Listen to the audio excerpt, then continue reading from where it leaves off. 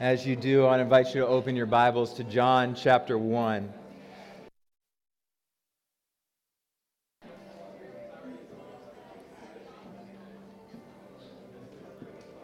To John chapter 1. We are continuing on this morning our series through the book of John, series entitled That You May Believe. We're going to be finishing chapter 1 this morning. So we'll be looking at John chapter 1, beginning in verse 35, and we'll be reading through verse 51. If you've arrived there, I want to invite you to stand out of reverence for God's Word. John chapter 1, beginning in verse 35, and reading through end of the chapter, verse 51. Here we go. The author John records this. He says, "The next day John," that's John the Baptist, "was standing with two of his disciples. When he saw Jesus passing by, he said, 'Look, the Lamb of God.' And the two disciples heard him say this, and they followed Jesus. And when Jesus turned and noticed them following him, he asked them, 'What are you looking for?' And they said to him, 'Rabbi,' which means teacher, 'where are you staying?' 'Come and you'll see,' he replied. So they went and saw where he was staying, and they stayed with him that day. It was about 4 p.m. Andrew, Simon Peter's brother, was one of the two who heard John and followed him. He first found his own brother Simon and said, 'We have found the Messiah,' which is translated the Christ. And he brought Simon to Jesus. And when Jesus saw him, he said, 'You are Simon, son of John. You will be called Cephas,' which is translated Peter. The next day, Jesus decided to leave for Galilee, and he found Philip and told him, 'Follow me.' Now Philip was from Bethsaida, the hometown of Andrew and Peter, and Philip found Nathanael and told him, 'We have found the one Moses wrote about in the law, and so did the prophets, Jesus, the son of Joseph from Nazareth.' 'Can anything good come out of Nazareth?' Nathanael asked him. 'Come and see,' Philip answered. Then Jesus saw Nathanael coming toward him and said about him, 'Here truly is an Israelite in whom there is no deceit.' 'How do you know me?' Nathanael asked. 'Before Philip called you when you were under the fig tree, I saw you,' Jesus answered. 'Rabbi,' Nathanael replied, 'you are the Son of God. You are the King of Israel.' And Jesus responded to him, 'Do you believe because I told you I saw you under the fig tree? You will see greater things than this.' And then he said, 'Truly, I tell you, you will see heaven opened and the angels of God ascending and descending on the Son of Man.'" And this morning, I want us to just consider this idea, Discipleship 101. Discipleship 101. Let's pray. Heavenly Father, I ask that you would give me physical and spiritual strength to preach your word to your people, for we are ready to hear from you. In Jesus' name, amen. Amen. You may be seated.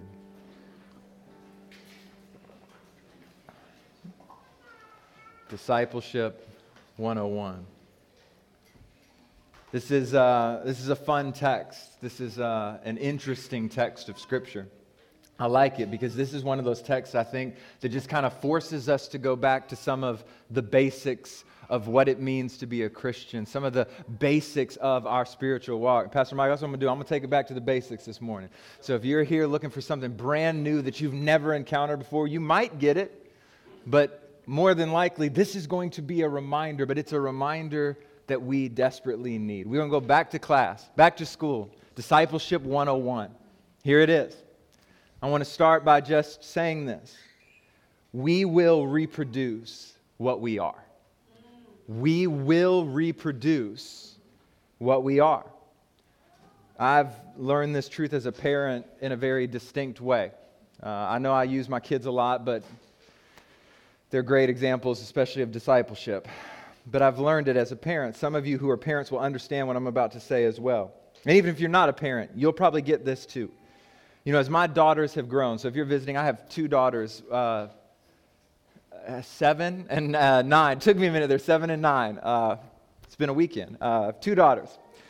And as they've grown, they've developed aspects of their personalities that stand out to us. And so when we notice these characteristics, there's typically one thing we always ask, right? When this characteristic kind of pops its head up to the surface, one question we always ask, Aaliyah and I wonder where she got that from. And what we're actually saying is, which one of us do they resemble at this moment? So for example, right? They're not here, I could say it. Thea has a little sassy side to her. When she's feeling it, you can't tell her anything. Well, clearly that's Aaliyah, right? She's not here to defend herself this morning, so I'm going to go in. Emery has this brilliant intellectual side. Clearly that's me, right? Grandpa, that's right, that's Grandpa, I'm sorry.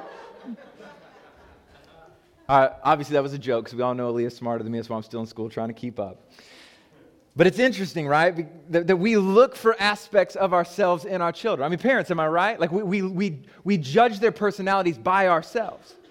But it makes sense, because what we know, though we may not say it directly, is that we reproduce what we are.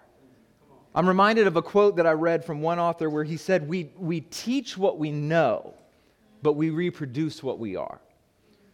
So somewhat intrinsically, as Aaliyah and I look at our children, we look for aspects of ourselves because we know to some degree or another we will reproduce what we are. Now, what I want you to know this morning is that truth is not just true on a physical level. It's true on a spiritual level as well. For us as Christians, spiritually, we will reproduce what we are. Let me say it like this. Our discipleship, or lack thereof, will reveal what kind of disciple we are.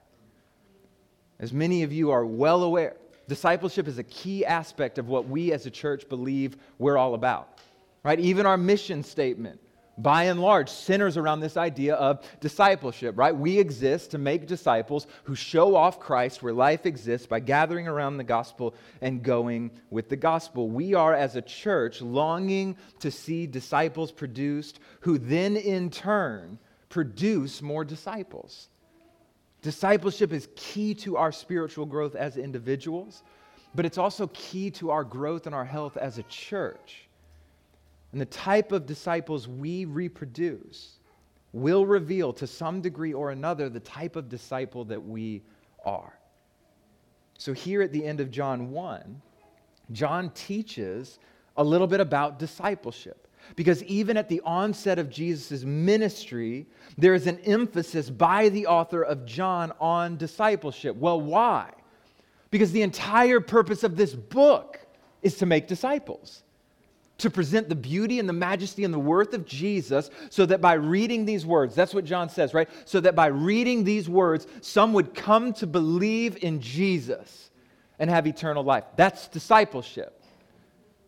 So here at the beginning, John places an emphasis on that discipleship. Excuse me. And so as we read about Jesus' first disciples here at the end of John 1, we really do get a crash course, if you will, on what discipleship looks like. That's the title, right? Discipleship 101. But even more than that, we see the blessing that comes with being a disciple. And that is so important. Because often we think of making disciples as a task to be completed rather than a blessing to live in.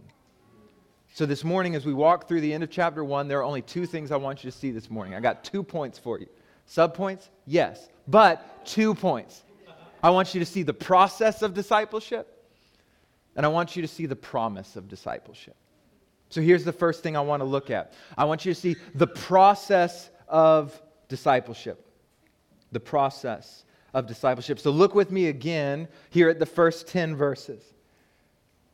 John's writing, he says, the next day John was standing with 2 of his disciples. When he saw Jesus passing by, he said, "Look, the Lamb of God." And the 2 disciples heard him say this and followed Jesus. When Jesus turned and noticed them following him, he said to them, "What are you looking for?" They said to him, "Rabbi," which means teacher, "where are you staying?" "Come and you'll see," he replied. So they went and saw where he was staying, and they stayed with him that day. It was about 4 p.m. Andrew, Simon Peter's brother, was one of the two who heard John and followed him. He first found his own brother Simon and told him, "We have found the Messiah," which is translated the Christ. And he brought Simon to Jesus, and when Jesus saw him, he said, "You are Simon, son of John. You will be called Cephas," which is translated Peter. The next day, Jesus decided to leave for Galilee. He found Philip and told him, "Follow me." Now, Philip was from Bethsaida, the hometown of Andrew and Peter. Philip found Nathanael and told him, "We have found the one Moses wrote about in the law, and so did the prophets, Jesus, the son of Joseph, from Nazareth." And what these 10 verses highlight for us is the calling of the first disciples, but we actually see here the process of discipleship. So this event, right, we'll give a little context, is taking place a day after where we left off last week. So last week we saw how John gave his testimony as to how he came to believe that Jesus was the Son of God. Do you remember that? John's out there baptizing. Initially the Pharisees or the priests, the Levites come and they're like, "Man, who are you? Who are you? Are you the Messiah?" "No." "Are you Elijah?" "No." "Are you the prophet?" "No." "Well, then who are you? What are you doing?" He said, "I'm just one declaring, make straight the way of the Lord." That was his purpose. That's what he was all about. And so then the next day, as John's explaining how he came to know, he says, "Listen, when Jesus showed up, I didn't actually know who he was. I didn't know him. But God, the one who sent me to baptize, told me that at some point you're going to see my Spirit descend like a dove, and the one on whom it rests, that's the Messiah." And so John's out there baptizing, and at some point Jesus shows up, and John witnesses all this, and so he testifies, "I know that this is the Son of God," because what God said would happen, happened. And so now we're a day after that. It's the following day, and John the Baptist is with 2 of his disciples. And so as he's with his disciples, right, baptizing in Judea, it says that Jesus passed by and John points to Jesus. He's with 2 of his disciples, and John the Baptist points to Jesus and he just says, "Look, the Lamb of God."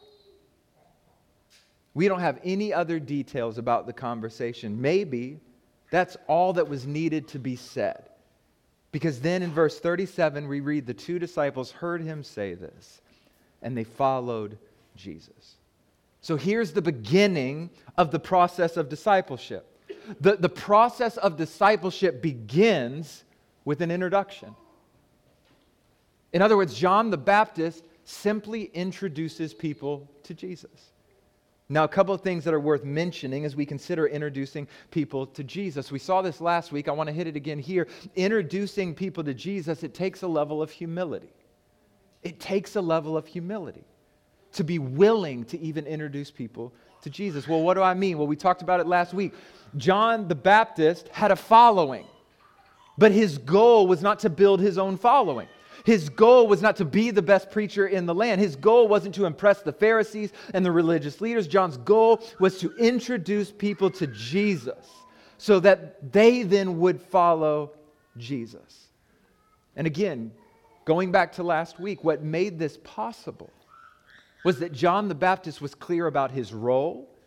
He was clear about who he was, but most importantly, he understood the worth of Jesus. Now, you may be thinking, well, yeah, I got that, right? It takes humility. But you might be sitting there thinking, what does that have to do with me? I'm not trying to be the best preacher.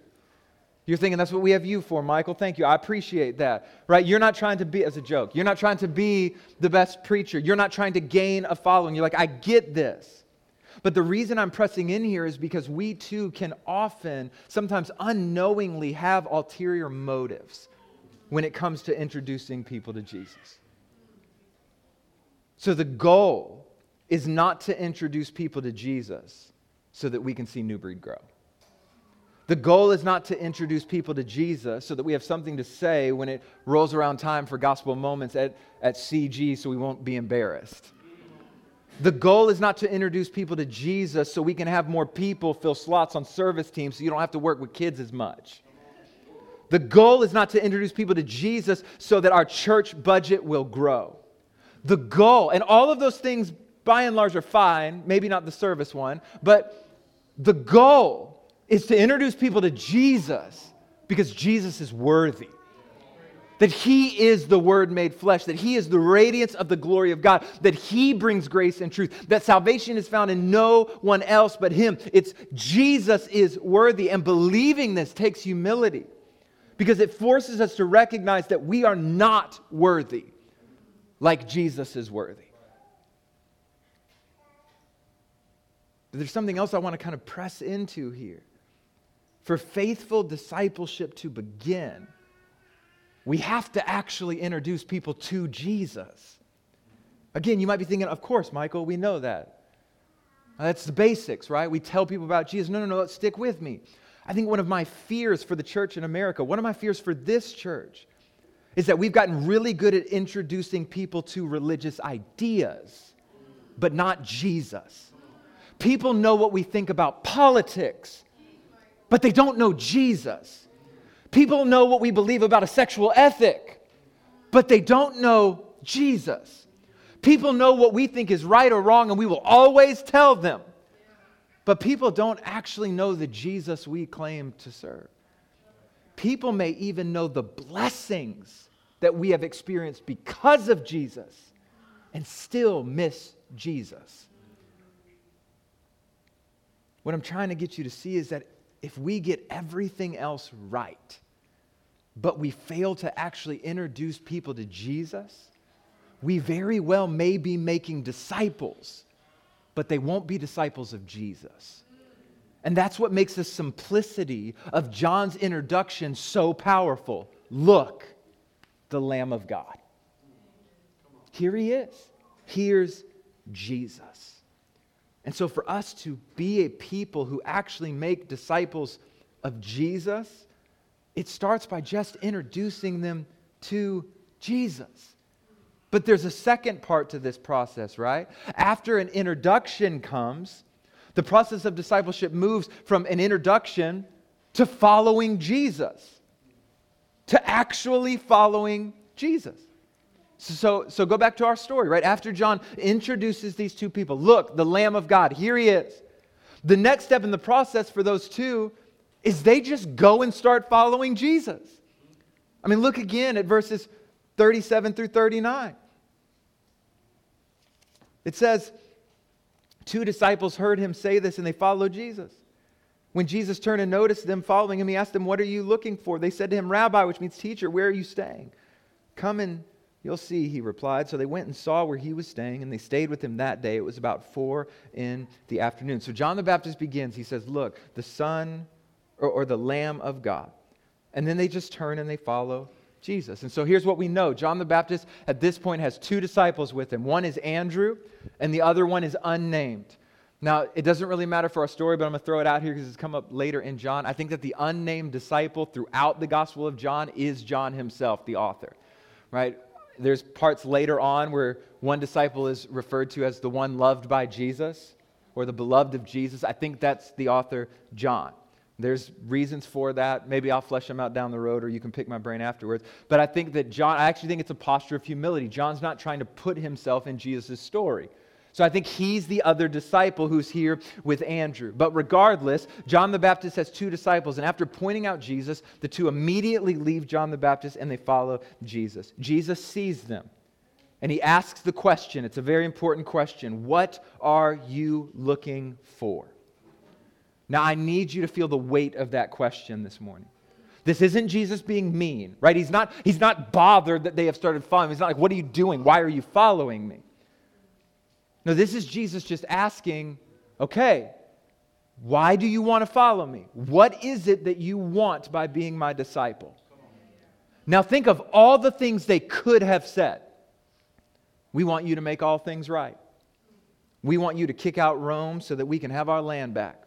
We want you to fix the corrupt religious system of our day. We want to see the kingdom of God made manifest. They could have said all of those things. And none of those things are bad in and of themselves, but that's not what they say.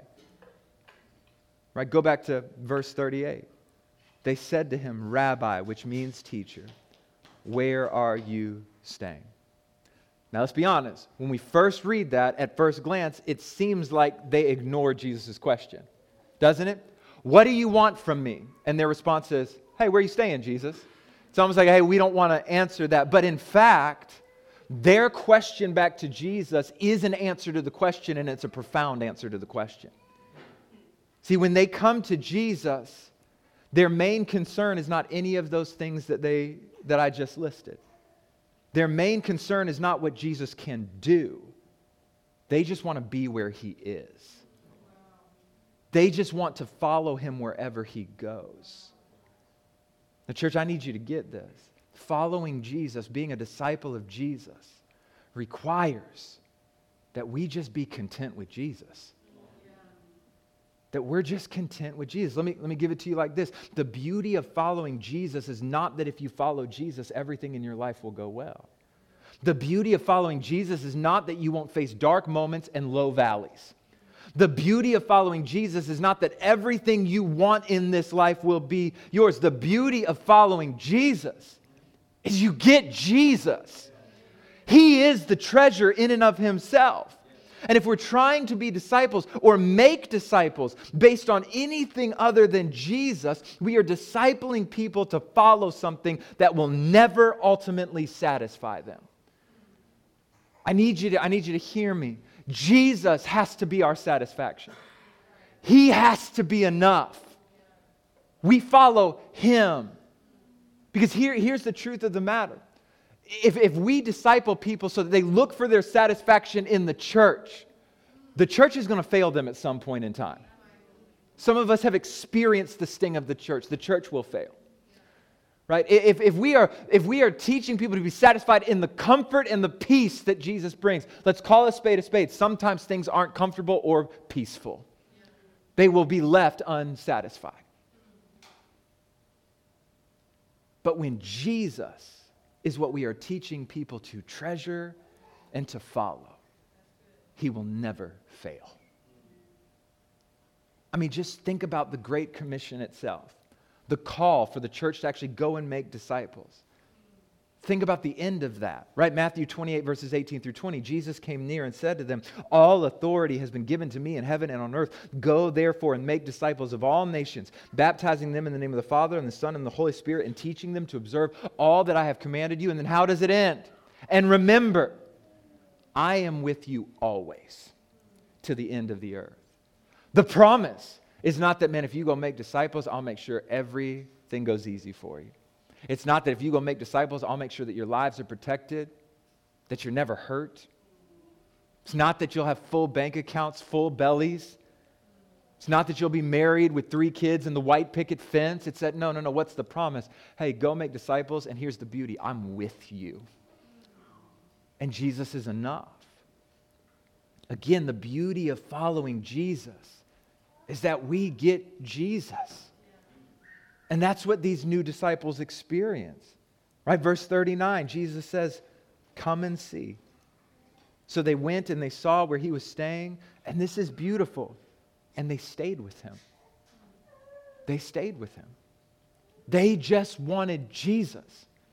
And once again, my fear is not only that we aren't introducing people to Jesus, but that we're not actually calling people to follow Jesus, to know Him, to savor Him, and then the hard part, to be obedient to Him. But this is the process of discipleship. But it doesn't stop there, right? Because if we follow Him and if we are obedient to Him, then it will require, based on Matthew 28, that we actually reproduce disciples. Right? That's the third step in the process. First, they're introduced to Jesus, then they follow Jesus, and finally, they reproduce disciples. Or we could say, they introduce more people to Jesus and start the cycle all over again. I mean, look at verses 40 and 42.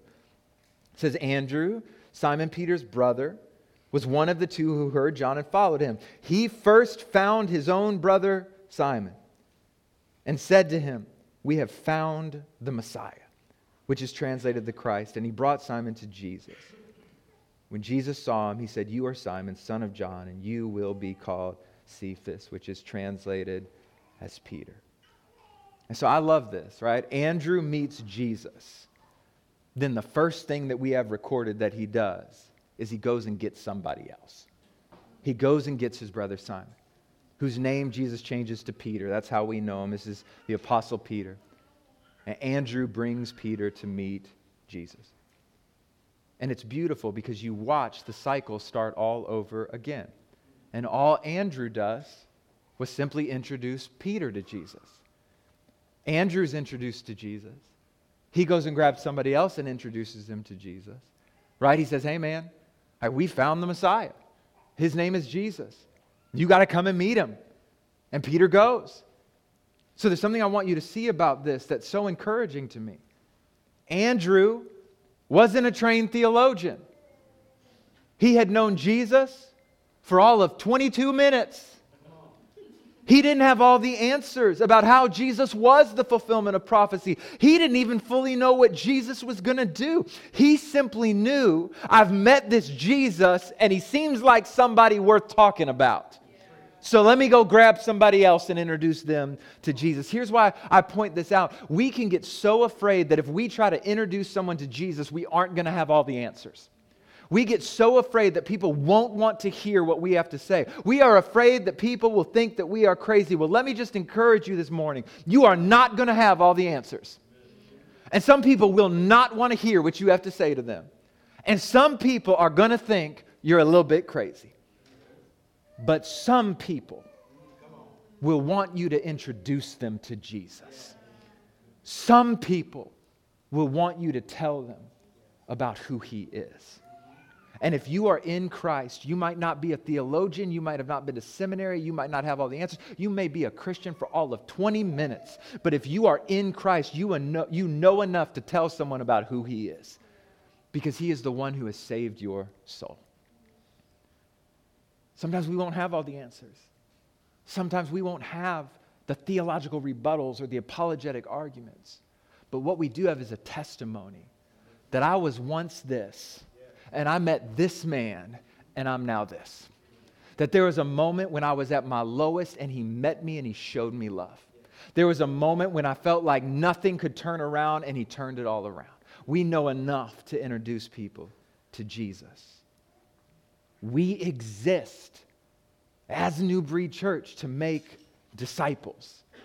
And this is the process of discipleship. By God's grace, is a process that when we are faithful, not only sees us grow as disciples, but sees new disciples made as we are being faithful disciples. Now you might be thinking, well, Michael, I get it. I do. I understand that. Right? I've heard this every moment that I've been in church. And maybe you're asking the question, I'm just going to be honest, is this really worth it? I'm so glad that you asked that question because it sets me up for my second truth perfectly. I just want you to see this. Not only the process of discipleship, but I want you to see the promise of discipleship. Look again with me at verses 43 through the end of the chapter. I'm going to read it again. It says, the next day, Jesus decided to leave for Galilee. He found Philip and told him, follow me. Now Philip was from Bethsaida, the hometown of Andrew and Peter. Philip found Nathanael and told him, we have found the one Moses wrote about in the law, and so did the prophets, Jesus, the son of Joseph from Nazareth. Can anything good come out of Nazareth? Nathanael asked. Come and see, Philip answered. Then Jesus saw Nathanael coming toward him and said about him, here truly is an Israel in whom there is no deceit. How do you know me? Nathanael asked. Before Philip called you, when you were under the fig tree, I saw you, Jesus answered. Rabbi, Nathanael replied, you are the Son of God, you are the King of Israel. And Jesus responded to him, do you believe because I told you I saw you under the fig tree? You will see greater things than this. Then he said, truly I tell you. Side note, there are 25 times in the book of John where Jesus says, truly I tell you, or some translation would say, truly, truly I say unto you. Verily, verily I speak. Anytime you see that in the book of John, Jesus is about to drop a statement that you need to pay attention to. Truly I tell you, you will see heaven opened and the angels of God ascending and descending on the Son of Man. So let me I know we just read it. Let me go back through this now, kind of walk through what's going on, because this is amazing. So another day has passed at this point. Jesus now actually finds Philip.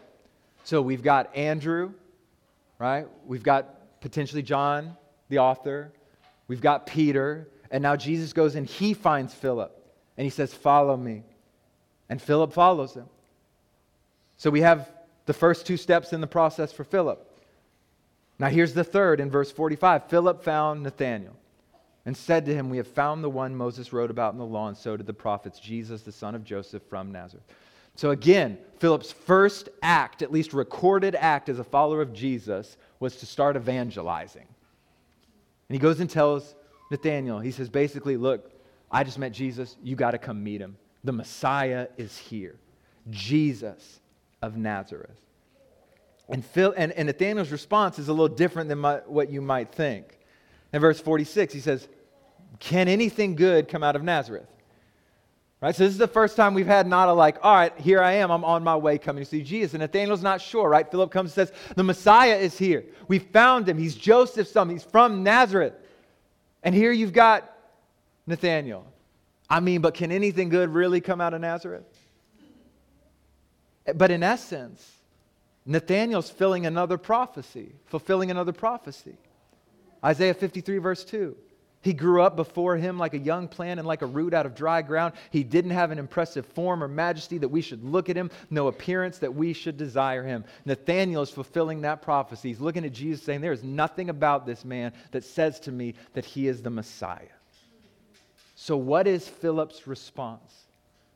Does he enter into a theological discourse? Does he start tracing through all the prophetic literature? Nope. Just come and see. Come and see. But this is what I want you to pay attention to, verse 47. Then Jesus saw Nathanael coming toward him and said about him, so Jesus is speaking about Nathanael as he's approaching, here truly is an Israelite in whom there is no deceit. So this kind of rocks Nathanael a little bit, right? And he's like, how do you know me? And Jesus says, before Philip called you, when you were under the fig tree, I saw you. So there are two things that are interesting here. First, what Jesus initially says to Nathanael, right? First, he says, here truly is an Israelite in whom there is no deceit. Now, let me try to parse this out. This is where this is fun for me. Y'all might be like, this is too much. We'll deal with it. All right. So this is fun for me. The word for deceit there could actually be translated as guile. And that's the same word that's used for Jacob in Genesis 27 when Jacob steals Esau's birthright through deception. He's said to be a deceitful, he got it through deceit or through guile. All right, so Jesus is making a connection here back to Genesis 27. You might be thinking, man, that's a stretch, Michael. Bible says deceit in other places. All right, hold on, stay with me. But this shocks Nathanael when he says it. So clearly Nathanael is like, something bigger is going on here. And Nathanael is like, hold on, how do you know me? So I think by Jesus making a reference to Jacob, more so than what he says, what he's referencing, Nathanael's kind of taking a step back and he's like, all right, wait a minute. How do you know me? Now stay with me. Jesus makes this statement, a statement that some have argued is one of the more cryptic statements in the book of John by Jesus, where Jesus says in verse 48, before Philip called you when you were under the fig tree, I saw you. Now we know that Jesus isn't simply saying, hey, as I was walking up to go get Philip, I kind of passed by and saw you sitting over there, caught a glimpse of you, I saw you, because Nathanael wouldn't have been shocked by that. Nathanael would be like, yeah, I saw you too, so what? There's more going on, because notice the response. Just by Jesus saying, when I saw you under the fig tree, like I knew you then, Nathanael's response changes to, Rabbi, you are the Son of God, you are the King of Israel. So something in this brief exchange is deeper than we realize. But now notice the last two verses again. Jesus responded to him, do you believe because I told you I saw you under the fig tree? You will see greater things than this. Then he said, here it is, truly I tell you, you will see heaven opened and the angels of God ascending and descending on the Son of Man. Okay, so that's now a reference to Genesis 28 to Jacob again. All right, so do you remember the story of Jacob and Esau, the birthright? Good, so I don't have to repeat it?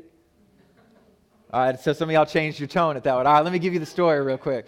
It's like, yes, we've got it. All right, so I'm just going to move on like you know it. Never mind. All right, here we go. So the story of Jacob and Esau, right? Jacob is the secondborn. Esau's the firstborn. So Jacob wants Esau's birthright. And so he deceives through deceit, right? Through guile. He steals the birthright from Esau. Now, at the end of 27, right, Esau's like, this might not, or Jacob's like, this might not have been the greatest idea to steal his birthright. And Jacob's mom's like, yeah, you got to go. Like, Esau's going to kill you. And so Jacob takes off. He starts running, right? And so at the beginning of Genesis 28, we catch up with Jacob on the run. Jacob is exhausted. He's tired. He's worn out. How do we know this? Because he lays down to sleep and he literally takes a rock to make it his pillow. Like, you got to be some kind of tired to use a rock as a pillow. And he goes to sleep. Now, here it is. While he's sleeping, Jacob has a dream. Do you remember the dream? Genesis 28, verses 12 through 16. And he dreamed, a stairway was set on the ground with its top reaching the sky, and God's angels were going up and down on it. The Lord was standing there beside him, saying, I am the Lord, the God of your father Abraham and the God of Isaac. I will give you and your offspring to the land, or the land on which you are lying. Your offspring will be like the dust of the earth, and you will spread out toward the west, the east, the north, and the south. All the peoples on the earth will be blessed through you and through your offspring. He says, look, I am with you and will watch over you wherever you go. I will bring you back to this land, for I will not leave you until I have done what I have promised you. Now here it is. When Jacob awoke from his sleep, he said, surely the Lord is in this place, and I did not know it. So the dream of angels ascending and descending is evidence to Jacob that God is with him at that place. And what does Jesus say in verse 51? Truly I tell you, you will see heaven open up and the angels of God ascending and descending on the Son of Man. So let me offer a little speculation, and this isn't just my speculation. There's some people who are a lot smarter than me that speculate this as well, so I feel like I'm on good ground. Here's what I think's going on. So the symbolism of a fig tree, right? So fig trees were evidence of kind of prosperity in the ancient Near East. And so what would often happen is Pharisees and those who studied the law would sit under a fig tree by themselves to study the Word of God. So here's what I think's happening. I think that Nathanael was sitting under a fig tree, studying, thinking about, recounting the story of Jacob. And I think he had a spiritual moment there. I think he was communing with God as a faithful Israelite, because Jesus isn't lying. He's a faithful follower of Yahweh. And I think that there was something in that moment. You know what I'm talking about. You have those quiet where you just say, you are with the Lord. And he is doing something. And so I don't know, maybe, speculation, maybe he's wrestling through Jacob's stories. Like, God, help me to be a person who's not like Jacob and doesn't use deceitful means, but let me realize the blessing. I want to know that you are with me. And Jesus, as Nathanael's communing with God, Jacob says, hey, when you were in that intimate moment, I saw you. What is Jesus saying? You were having a moment with me. You were talking with me. You were fellowshipping with me. And then he doubles down on that, right? Because he goes back to Jacob when he says that you will see angels ascending and descending on the Son of Man. He's saying just like Jacob saw that and said, God is with us, you're going to see it happen to me and know that God is with you. That I am Emmanuel, God with us. In essence, Jesus tells him the whole gospel. That when you could not get to me, I came to you. That I am God with you. That I am walking this earth. And Jesus goes on to live the perfect life that we should have lived. He dies the death that we deserve to die. He's crucified. He's buried. He's raised from the dead. And now we have access to God through Jesus because Jesus invites us to place our faith in Him, to repent of our sins, and to have eternal life. So here it is. Let's answer the question. Here's the promise of discipleship. The promise is that if we are His disciples, then God is with us. The promise of being His disciple is that Jesus will be with you to see you safely through to eternal life. The promise is that if He is with us, then He who began a good work will be faithful to complete it. Let me make it plain. Being a disciple of Jesus is worth it because Jesus will be our prize. And there is nothing greater than Jesus. Let's pray together. Heavenly Father, God, I pray that we would be a people who are marked as faithful disciples. God, that we would take seriously the call that you have placed on our lives to go to all the nations, making disciples, baptizing, teaching, everything that you have commanded, believing that the hope that we have, the promise that we have, is that you are with us. God, if we're honest, New Breed has struggled to make disciples. And it's not because we don't have a testimony. And it's not because we don't know you. And so I pray, first and foremost, God, that you would help us see Jesus as the greatest treasure. Because I believe that if we truly see him as our treasure, there will be nothing that can stop us from introducing people to him. We give you all the praise and all the glory. It's in Jesus' name. Amen.